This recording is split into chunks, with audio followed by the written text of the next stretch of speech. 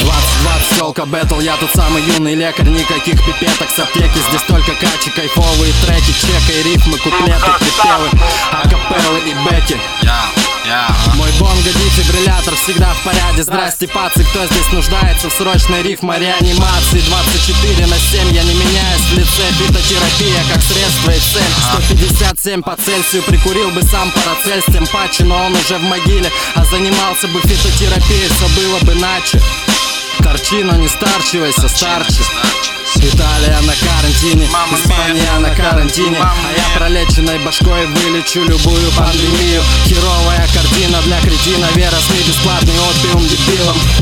Это фитотерапия, укротит самых строптивых. Нужно лишь немного индики из добрицативы. Все ждем летний зной, хотя и не прошел озноб. Любимый бэтл весной, всего лишь набор слов. Устал писать текста и заебал лимон из канга безобразия. И не просто чем занимаюсь я, то ли пишу музло, то ли просто балуюсь. То ли это фитотерапия, то ли фитоэвтаназия. Ведь через день я убитый в щи, и у меня на это тысячи причин. Зову косяк, там став трещит, врасту в диван, поймаю чил. Я убитый